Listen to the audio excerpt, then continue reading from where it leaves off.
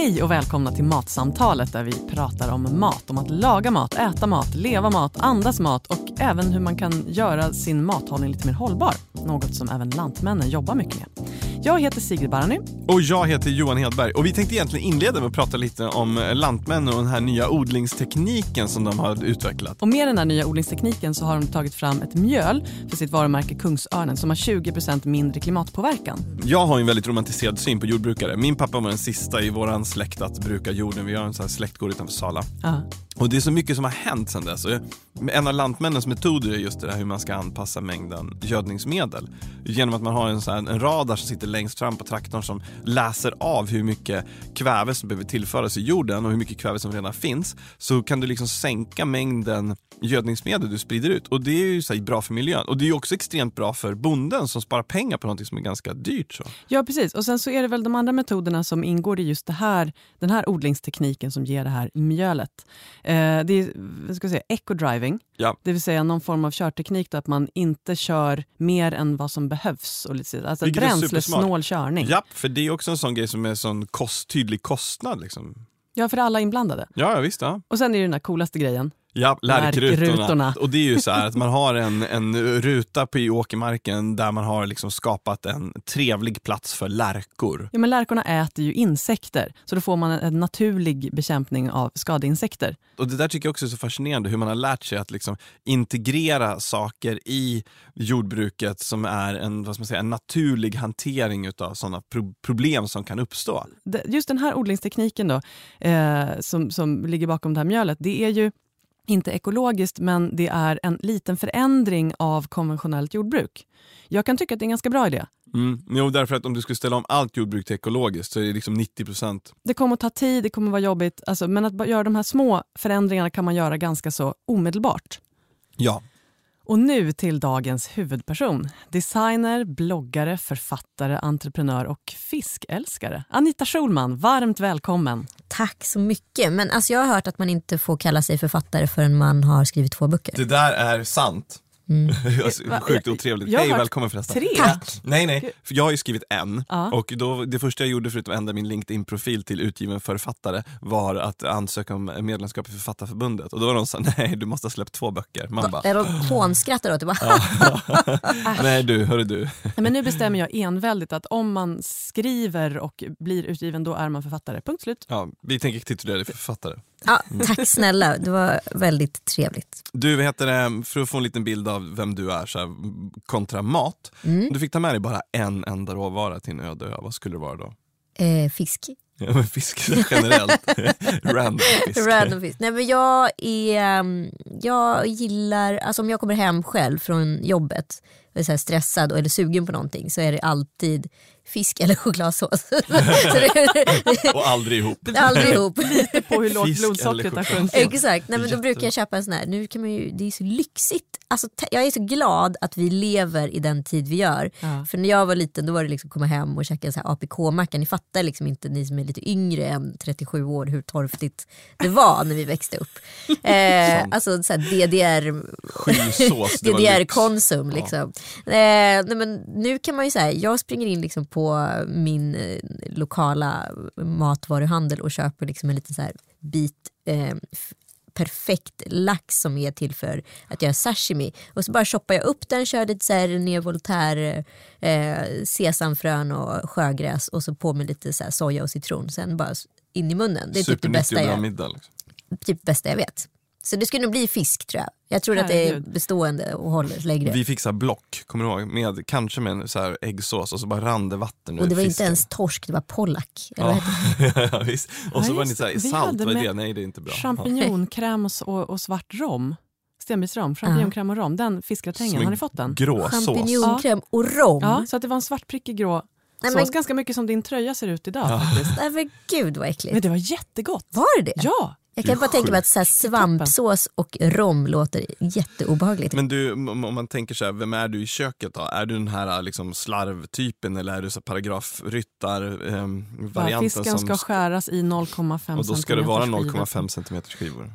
Jag vill inte säga det här för att jag känner att jag skulle vilja vara den anale kocken. Förstår du?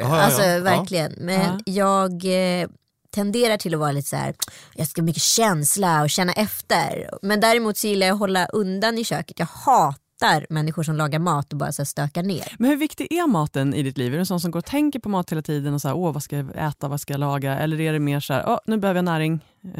Både och skulle jag säga. Jag är en så här... Jag har tvingats bli en person som måste vara relativt kontrollerad med mat. För att min ämnesomsättning har gått ner så mycket så att så här, jag har tendenser till att lägga på mig jäkligt mycket fort. Och det är ganska tråkigt. Så jag är ganska kontrollerad så här, måndag till torsdag. Och då är det ganska statiskt och väldigt tråkigt skulle jag säga. Alltså fram till middagen träder in. Men då kan vi också, det är kanske också därför jag börjat laga liksom nyttigare mat. Baserat på det. Men jag är en mycket bättre gäst i köket än en kock skulle jag säga. Vänta nu, utveckla det där. Jag är väldigt intresserad av mat. Och jag älskar god mat. Jag älskar att gå på restaurang och jag älskar gastronomiska upplevelser och äventyr på alla dess sätt. Men nu har jag träffat så mycket människor i mitt liv som är så mycket bättre än mig på att laga mat. Och då kände jag lite att jag kan slappna av på den här punkten. Du är också duktig på att stå bredvid med ett glas vin och heja på. Absolut, jag är väldigt involverad och engagerad i själva matlagningen. Ja. Men jag tycker att det finns de som njuter mer av att laga och då ska de absolut få göra det. Det där är så slående för att köket har blivit en accept. Alltså för när jag var liten och gästerna kom, då skulle ju middagen vara färdig. Exakt. Då kom ju ost- och skinkpajen ut ur ugnen när gästerna anlände med den tyska örtdressingen på. Men grejen är den att nu är det mycket mer sådär, jag lagar ihop maten nu medan ni är här. Ni kan väl stå här inne och smutta på vinet under tiden och alla tycker att det känns mycket mer naturligt, vilket jag tycker är trevligt. Eller hur? Och alla blir väl lite så här tv-kockar. Jag vet att så här, upplägget hemma hos oss är att vi så här, förbereder och lägger i små trevliga skålar och sen så är det hacka blanda mala liksom, när gästerna är på plats lite. Så att man så här, har ett levande kök. Samlagning är bästa köksaktiviteten. Samlag är trevligt och samlagning är ännu trevligare. Jag är för förkyld för att bli för generad.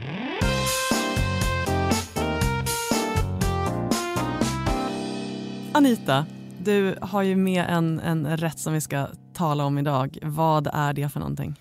Det är en tonfisk som är från våran Nobu-kokbok. Älskar Nobu. Nu kommer all min cred kommer att droppa ner till tårna. Men... Vänta, stopp. Innan du säger någonting kan jag bara berätta lite kort om vad Nobu är. Tack. Do it. Yes. Long story short. Japansk kock åker till USA, öppnar restaurang, blir succé, har öppnat en mängd olika fusion. USA, lite Europa, Japan. Känd för en black cod som är en torskrygg som man marinerar i svart misopasta 3 dagar och sen så låter den gå till perfektion i ugnen och serverar i små salladsblad. Ett bra insteg för folk som vill ha lite lyxigare mat, japansk influerad. Jag åt det första gången i Las Vegas. Jag höll på att ta livet av mig för så gott. Du behöver inte podda något mer för då har han sagt allt jag skulle säga. Så, vad har vi gäster för egentligen? Johan, sluta klicka gästernas lines. Nej men alltså det började väl lite lika för oss. Vi besökte vår första Nobu i London och blev liksom, precis som du. Alltså nu kan vi dö. Nu behöver vi aldrig äta något mer i hela vårt liv. Och det jag skulle säga med Nobu, alltså han har en ganska intressant historia. Du drog den historia penseldrag. Det är ju att han har ju också bott i Peru väldigt många år. Och Alaska. Så han har ju liksom... Och sen så landade bräcker Johan på fakta här, jobbigt. Sen så landade han i LA och startade Matsuhisa och där träffade han Robert De Niro. Det är Robert De Niro och Nobu, Matsuhisa Nobu, som har dragit igång Nobu. Ja, eller Nobu Matsuhisa, förlåt. Så att det här när du talar om chili och spicy och si och så, då, det är lite den här peruanska influensen. Exakt. För japansk mat, liksom traditionell japansk mat kan ju vara liksom lite mild om man säger i smakerna. Ja men absolut, och jag tror att de här peruanska inslagen så här, att han blandar liksom mycket chili med den här väldigt råa smaken. Alltså att det är så 2 uttryck som möts som kommer från helt olika kontinenter som man överhuvudtaget inte tänker att det här kan lira ihop. Det är det som gör det intressant. Det finns bland annat en hummersallad som är helt galen med som en stor så här, verkligen berg med sallad och så har han på på som en dressing med ganska mycket så här shoyu och soja men också mycket chili och så bara enorma bitar hummer i det där. Som den är helt otrolig. Sen finns det en som heter yellowtail sashimi med jalapenos och så är den, alltså marinaden, jag vet inte vad det är i den, men den Det är så här att jag får så här... Rysningar. Ja men du vet när det så här svartnar några små sekunder i ögonen. Alltså, och det spelar ingen roll var jag äter den på jorden, för den smakar likadant. Och när jag äter den, det är samma effekt alltid. Det är alltså matlagning upphöjt till 100. Men du, en kort fråga. Är det sån här mat ni lagar med familjen? Är det sån här mat du drömmer om att laga med familjen? Nej, men det var ju det som blev förlängningen. Alltså, vi besökte en massa Nobel-restauranger och så var det så här, det här kan man inte äta hemma, det kan man inte göra hemma för den är så liksom, fin maten så man tänker att det här kan man inte laga But little hemma. did you know. But little did I know. Sen hittade jag utav en slump Nobels kokbok. Så låg den faktiskt hemma i bokhyllan i ett år, för alla recepten är såklart med amerikanska mått. Så det fanns ju många så här barriärer att komma över när det kom till själva matlagningen. Cups, what the fly. Ja, exakt. Men sen så började vi bara. Vi flyttade in i vår lägenhet här i juni och då gjorde vi verkligen ett kök som är till för att laga mat i. För vi hade liksom bott i snygga kök. Vi har bott i så här sekelskiftkök som är supergulliga men jätteopraktiska. Alla möjliga kök. Så det har inte liksom varit härligt för matlagning. Och nu helt plötsligt gjorde vi ett kök som var till för matlagning som vi liksom inredde själva. Då började vi försiktigt så här, översätta receptet. Så gjorde vi ett recept och så bara, men vänta, det smakar som på Nobel-restaurangen. Hur fan är det här möjligt att man kan göra det hemma? Men det är inte skälen till att det är så, till skillnad från många andra svenska kokböcker. Det är ju för att de som faktiskt står där är de som också har gjort recepten. Exakt. Så att han har ju liksom översatt det han faktiskt gör i restaurangen till för hemmabruk. Och han delar med sig av de knepen också.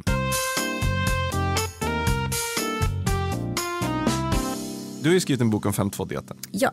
Och vad heter det?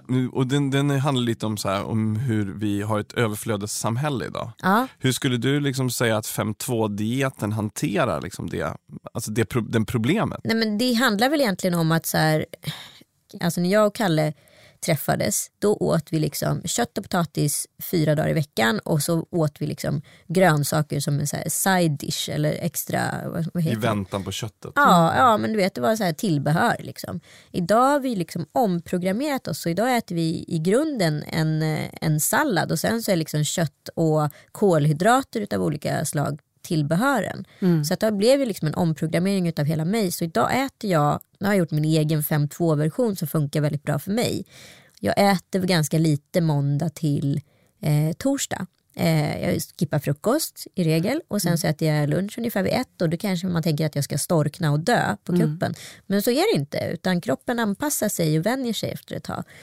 Och jag mår ju mycket bättre utav det. Det låter ju kanske som att jag själv svälter mig, men så är det inte, utan det som händer är att mina celler reparerar sig istället för att de bryts ner, vilket de gör när man hela tiden fyller på. Ja, det är väl det som är den stora poängen med 5.2, att du får så att säga ett det blir mer hållbart i kroppen för allting. Ja. Att kroppen går tillbaka och reparerar istället för att hela tiden nybilda celler och slänga bort. Ja, och jag märker att det är liksom mitt hår är bättre, mina naglar är bättre, är starkare och huden känns fräsare. Jag är piggare liksom. Så måndag till torsdag så har jag ganska så här, vad ska jag säga, alltså spartansk kost på ett eller annat sätt, och därför är det väldigt bra med sushi, sashimi, liksom influenser. För det är ganska spartanskt men ändå mycket. Nu tänker folk så att det är ju inte, det är ju svindyrt med tonfisk. Men det är det ju inte för det första. Och för andra så det du pratar om att den håller nere kalorimängderna. Exakt, och det är ju ändå svingott. Och istället för att jag äter liksom en chokladbit i soffan eller chips och ostbågen, så äter jag liksom jordgubbar och passionsfrukt. Det är ganska bra substitut. Det funkar utan att vara tråkigt. Ja, för det är inte så att du bara lever på liksom kruskakli. Nej. Och sen så fredag, lördag, söndag, då laddar jag för alla de där rätterna som jag har längtat efter. Då kan jag så här, äta min tryffelpizza som jag älskar. Du kan käka den här hamburgaren, så kan jag liksom äta min bästa glass på jorden som jag vet. Men då måste det ju vara så att du verkligen njuter av det när du äter det, så att det inte bara är så här rutinöverflöd, men det finns ju hela tiden, utan så här, nu äter jag här och det smakar så gott. Jag peppar ju för det. Jag tycker att det ska bli så kul. På lördag ska jag äta frukost, ska jag äta de här underbara kanelbullarna. Alltså att man kan gå och längta. Det finns något fint i att längta, tycker jag. Och det tycker jag är bra poäng. För det handlar ju också om sånt där som, när man pratar om så här mat i säsong till exempel. Det är lite härligt att gå och längta efter jordgubbar tills det finns jättegoda svenska jordgubbar, istället för att äta så här trista, dassiga importerade jordgubbar året runt. Ja, verkligen.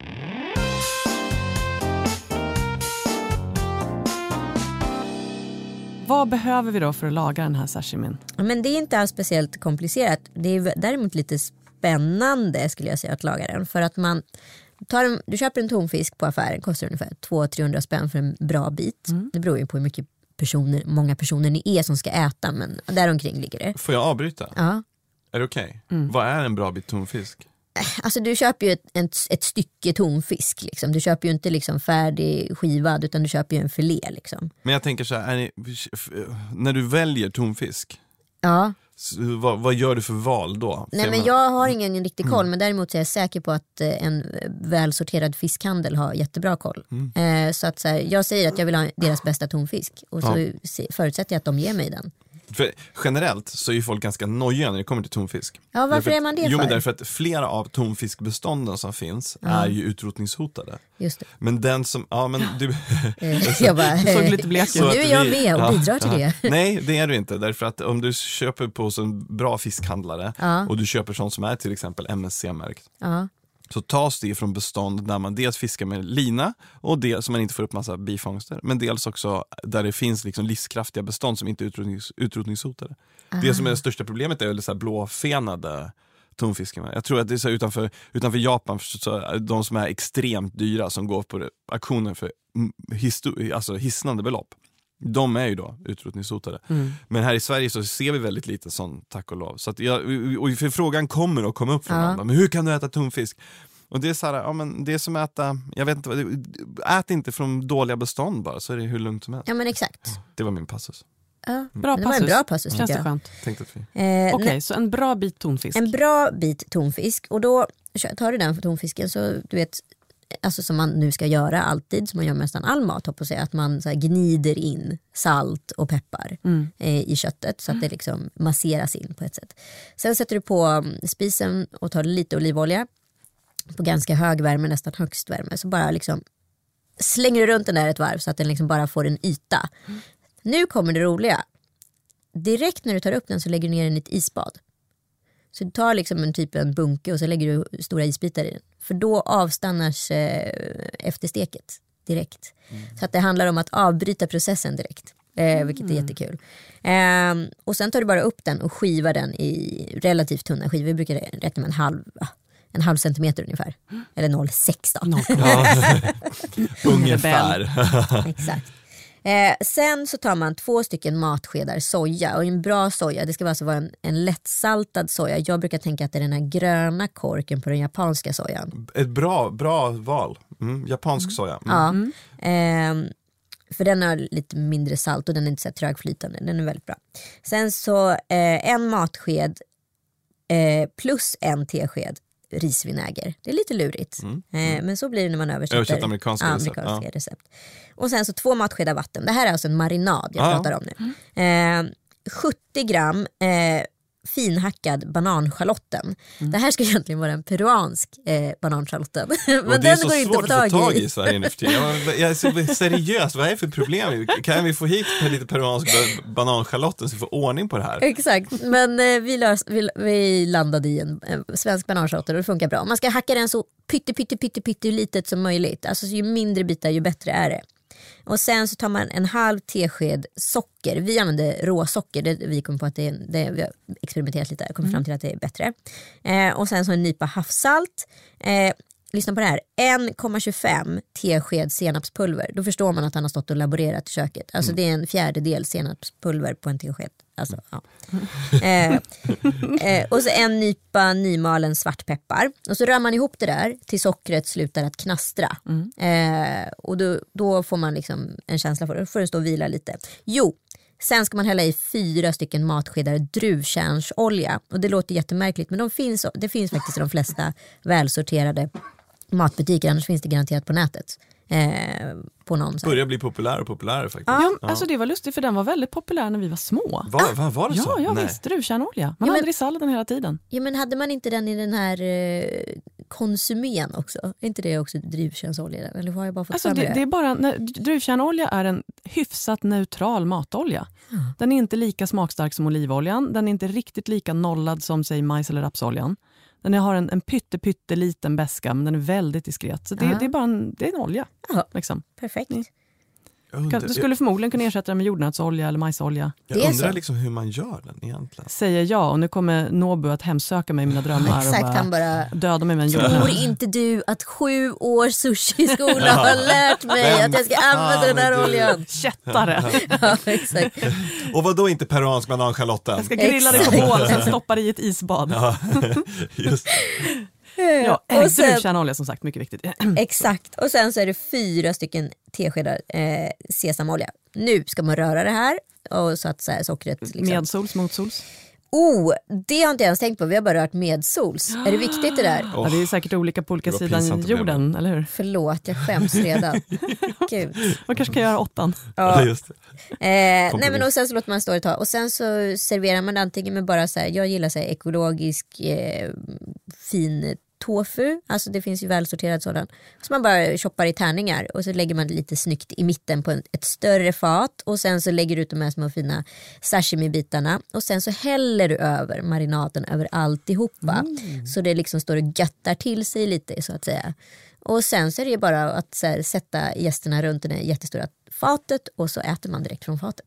Och vet du vad jag tänker direkt? Det låter ju jättegott. Och det som jag också får den här förnimmelsen av, det är hur fräscht det är att äta det här. För jag menar, du lämnar ju bordet och känner bara, jag är en bättre människa. Du lämnar inte med den här köttkoman. Nej. Alltså, så var det. Första det gången låter pilligt, och det är det ju.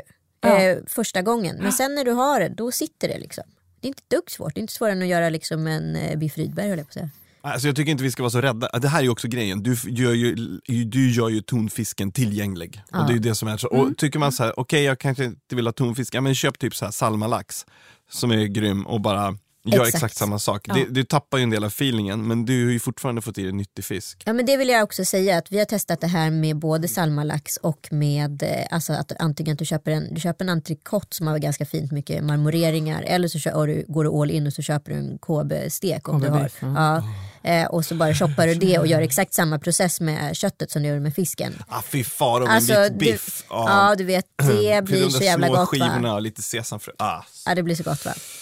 Men du, de här små jalapeno-ringarna då, så kan man ha på dem ovanpå? Ja, de lägger man ovanpå som en extra spicy spice. Där liksom. Kom spicen alltså. Jag hade väntat lite på Jag hoppas att ni lägger ut det här receptet. Det är klart. Gud, ja. Hur lång tid brukar det ta? För det är ju det som många tycker är viktigt, liksom, att det ska gå snabbt i köket. Nej, men jag skulle nog räkna med en halvtimme. Det tycker jag att man får lägga. Vi har ju alla tid med.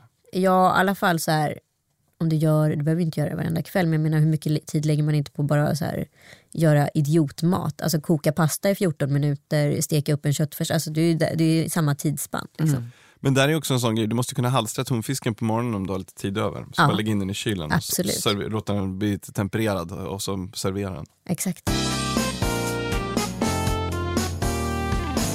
Om du skulle försöka beskriva så här väldigt enkelt, vad är det för smaker? Liksom? Hur känner man? Hur är upplevelsen när man liksom äter det här? Alltså jag kan faktiskt inte beskriva smaken. Det är konstigt. Det är det som jag tror är så Nobus hemlighet. Att man det inte blir en helhet som inte riktigt går. Det är en känsla. Alltså det är liksom better than sex, skulle jag säga. För du har ju allting i den där, i marinaden har du ju allt. Du har sältasyra, du har umami, du har kokomi, du har man lite beska någonstans. I jalapenon har man lite beska. Och jag menar, för att någonstans göra det här liksom lite så lätt förklarat, så är det väl lite så här att du får den här fräscha känslan av hav som är fräsch på ett annat sätt än vad ett ostron är. Där du har en bra balans mellan just att du är lite salt, vilket är väldigt trevligt till den här tonfisken, och den inte är liksom helt rå, utan du har ju liksom halstrat den bara hastigt runt om. Och så får du den här lite spiciness från jalapeno och den här perfekta balansen med bananschalotten i, även fast den inte är peruansk. Alltså det blir ju så himla trevligt, och så med tofun till så får du ett annat tuggmotstånd. Du får liksom två olika texturer plus lite krispet ifrån liksom grönsakerna. Just det. Ja, men för jag tänker just det där med texturen också. Jag tycker det är så underbart när man äter rå fisk på det här sättet, att det är som en, just som du sa med ostronet förut, det är som en kyss mot tungan. Det är liksom som att man lägger sin egen råa mun mot ett rått livsmedel, och det liksom blir en så här väldigt speciell yta däremellan. Det är otroligt sensuellt. Ja, men det är det ju verkligen. Men jag upplever det väldigt mycket som att så här, den här maten går inte riktigt att beskriva. Alltså man förstår den logiskt, men det går inte att beskriva, utan det är en känsla. Det är en helkroppsupplevelse. Ja. Men sen är det också den där, och det jag tycker är så trevligt med att ställa fram bara ett sånt här stort fat och så här ett gäng pinnar och så några små skålar man kan lyfta över maten med. Ja. det gör att den sociala aspekten blir jätteviktig. Och det man ska tänka på är att många mindre barn gillar ju det här också. Det är en snäll för barnen. Våran 4-åring äter den här. Hon tycker att den är jättegod. Ja, jag tycker det är klockrent. Ja, och det är ju en ganska svår smak. Och det säger ändå någonting om, vad är det man säger med en hitlåt? Att så här, vet man att man har en hit och gillar, alltså, då headnoddar liksom 3-4-åringen också. Det är lite så. Gammal KLF-bok. Men sen är grejen också den att vi tenderar ju idag att tyvärr många gånger ge våra barn för sötmat. Just för att det är ett så tacksamt sätt att få dem att äta den. Men här har du ju helt andra smaker som också triggar. Men det är tydliga smaker och det är det som är så häftigt med den. Det är inte liksom någon så här, utan det är väldigt så här pang på rödbetan men ändå vad ska man säga, folkligt och festligt. Jag tycker det här är en grym kombo. Och det är så lätt att göra det. Liksom, det kräver inte så mycket. Nej, alltså det är bara våga och vinn. Den här upplevelsen och så är att det är ganska väldigt få steg. Det är inte jättemånga ingredienser. Nej, inte mycket du behöver göra eller kunna. Nej, alltså allt sitter i huvudet. Det är bara en barriär. Plus att man så här, är så rädd att så här, förstöra en restaurangupplevelse. Det var ju det som också var så här, det var en helig ko i rummet. Liksom. Ska vi våga ge oss på det här? För att tänk om det inte smakar lika bra som på restaurangen. Då kommer vi bli så besvikna. Men gör det. Så hör det, lyssna. Om ni lagar det här receptet ni där ute. Se till att vara sjukt exakta i de här måtten. Och den där 1,25 teskedarna. Och så här får man inte vara Per Moberg. Icke friforma. Nej, när får man egentligen? Du, vad heter det? Men det är också ganska spännande därför att japansk mat och så är ju både väldigt hållbar, mycket alger och hämtat ur havet, men så också totalt vansinne. Nej, nu ska vi äta den här fisken, men den är utrotningshotad. So what? Nu ska vi äta den här fisken, men den är ju livsfarlig. Ja, just det. Och du måste ha typ gått i skola i 20 år för att kunna få tillreda den här fisken. Har du gjort det? De bara, jo det har jag. Man bara, really? För jag dör annars. De bara, Anita Schulman, tack snälla för att du kom hit och lotsade oss igenom den här Nobu-style sashimi. Jag känner ju att du håller på att bryta den här barriären åt mig. Jag vill hem och laga den här rätten. Ja, men vad kul. Det som är fina är också att man kan inte misslyckas med den här rätten om man följer receptet. Nej, det går inte att misslyckas om man följer receptet. Vi vill ha den här helkroppsupplevelsen. Vad säger du, Johan? Absolut, och våra gästers recept det finns ju på Facebook och på Mitt kök. Så där adressen är mittkok.expressen.se. Hem och laga fisk. Vi hörs om en vecka. Ha det så fint. Hej då! Matsamtalet görs av produktionsbolaget Munk.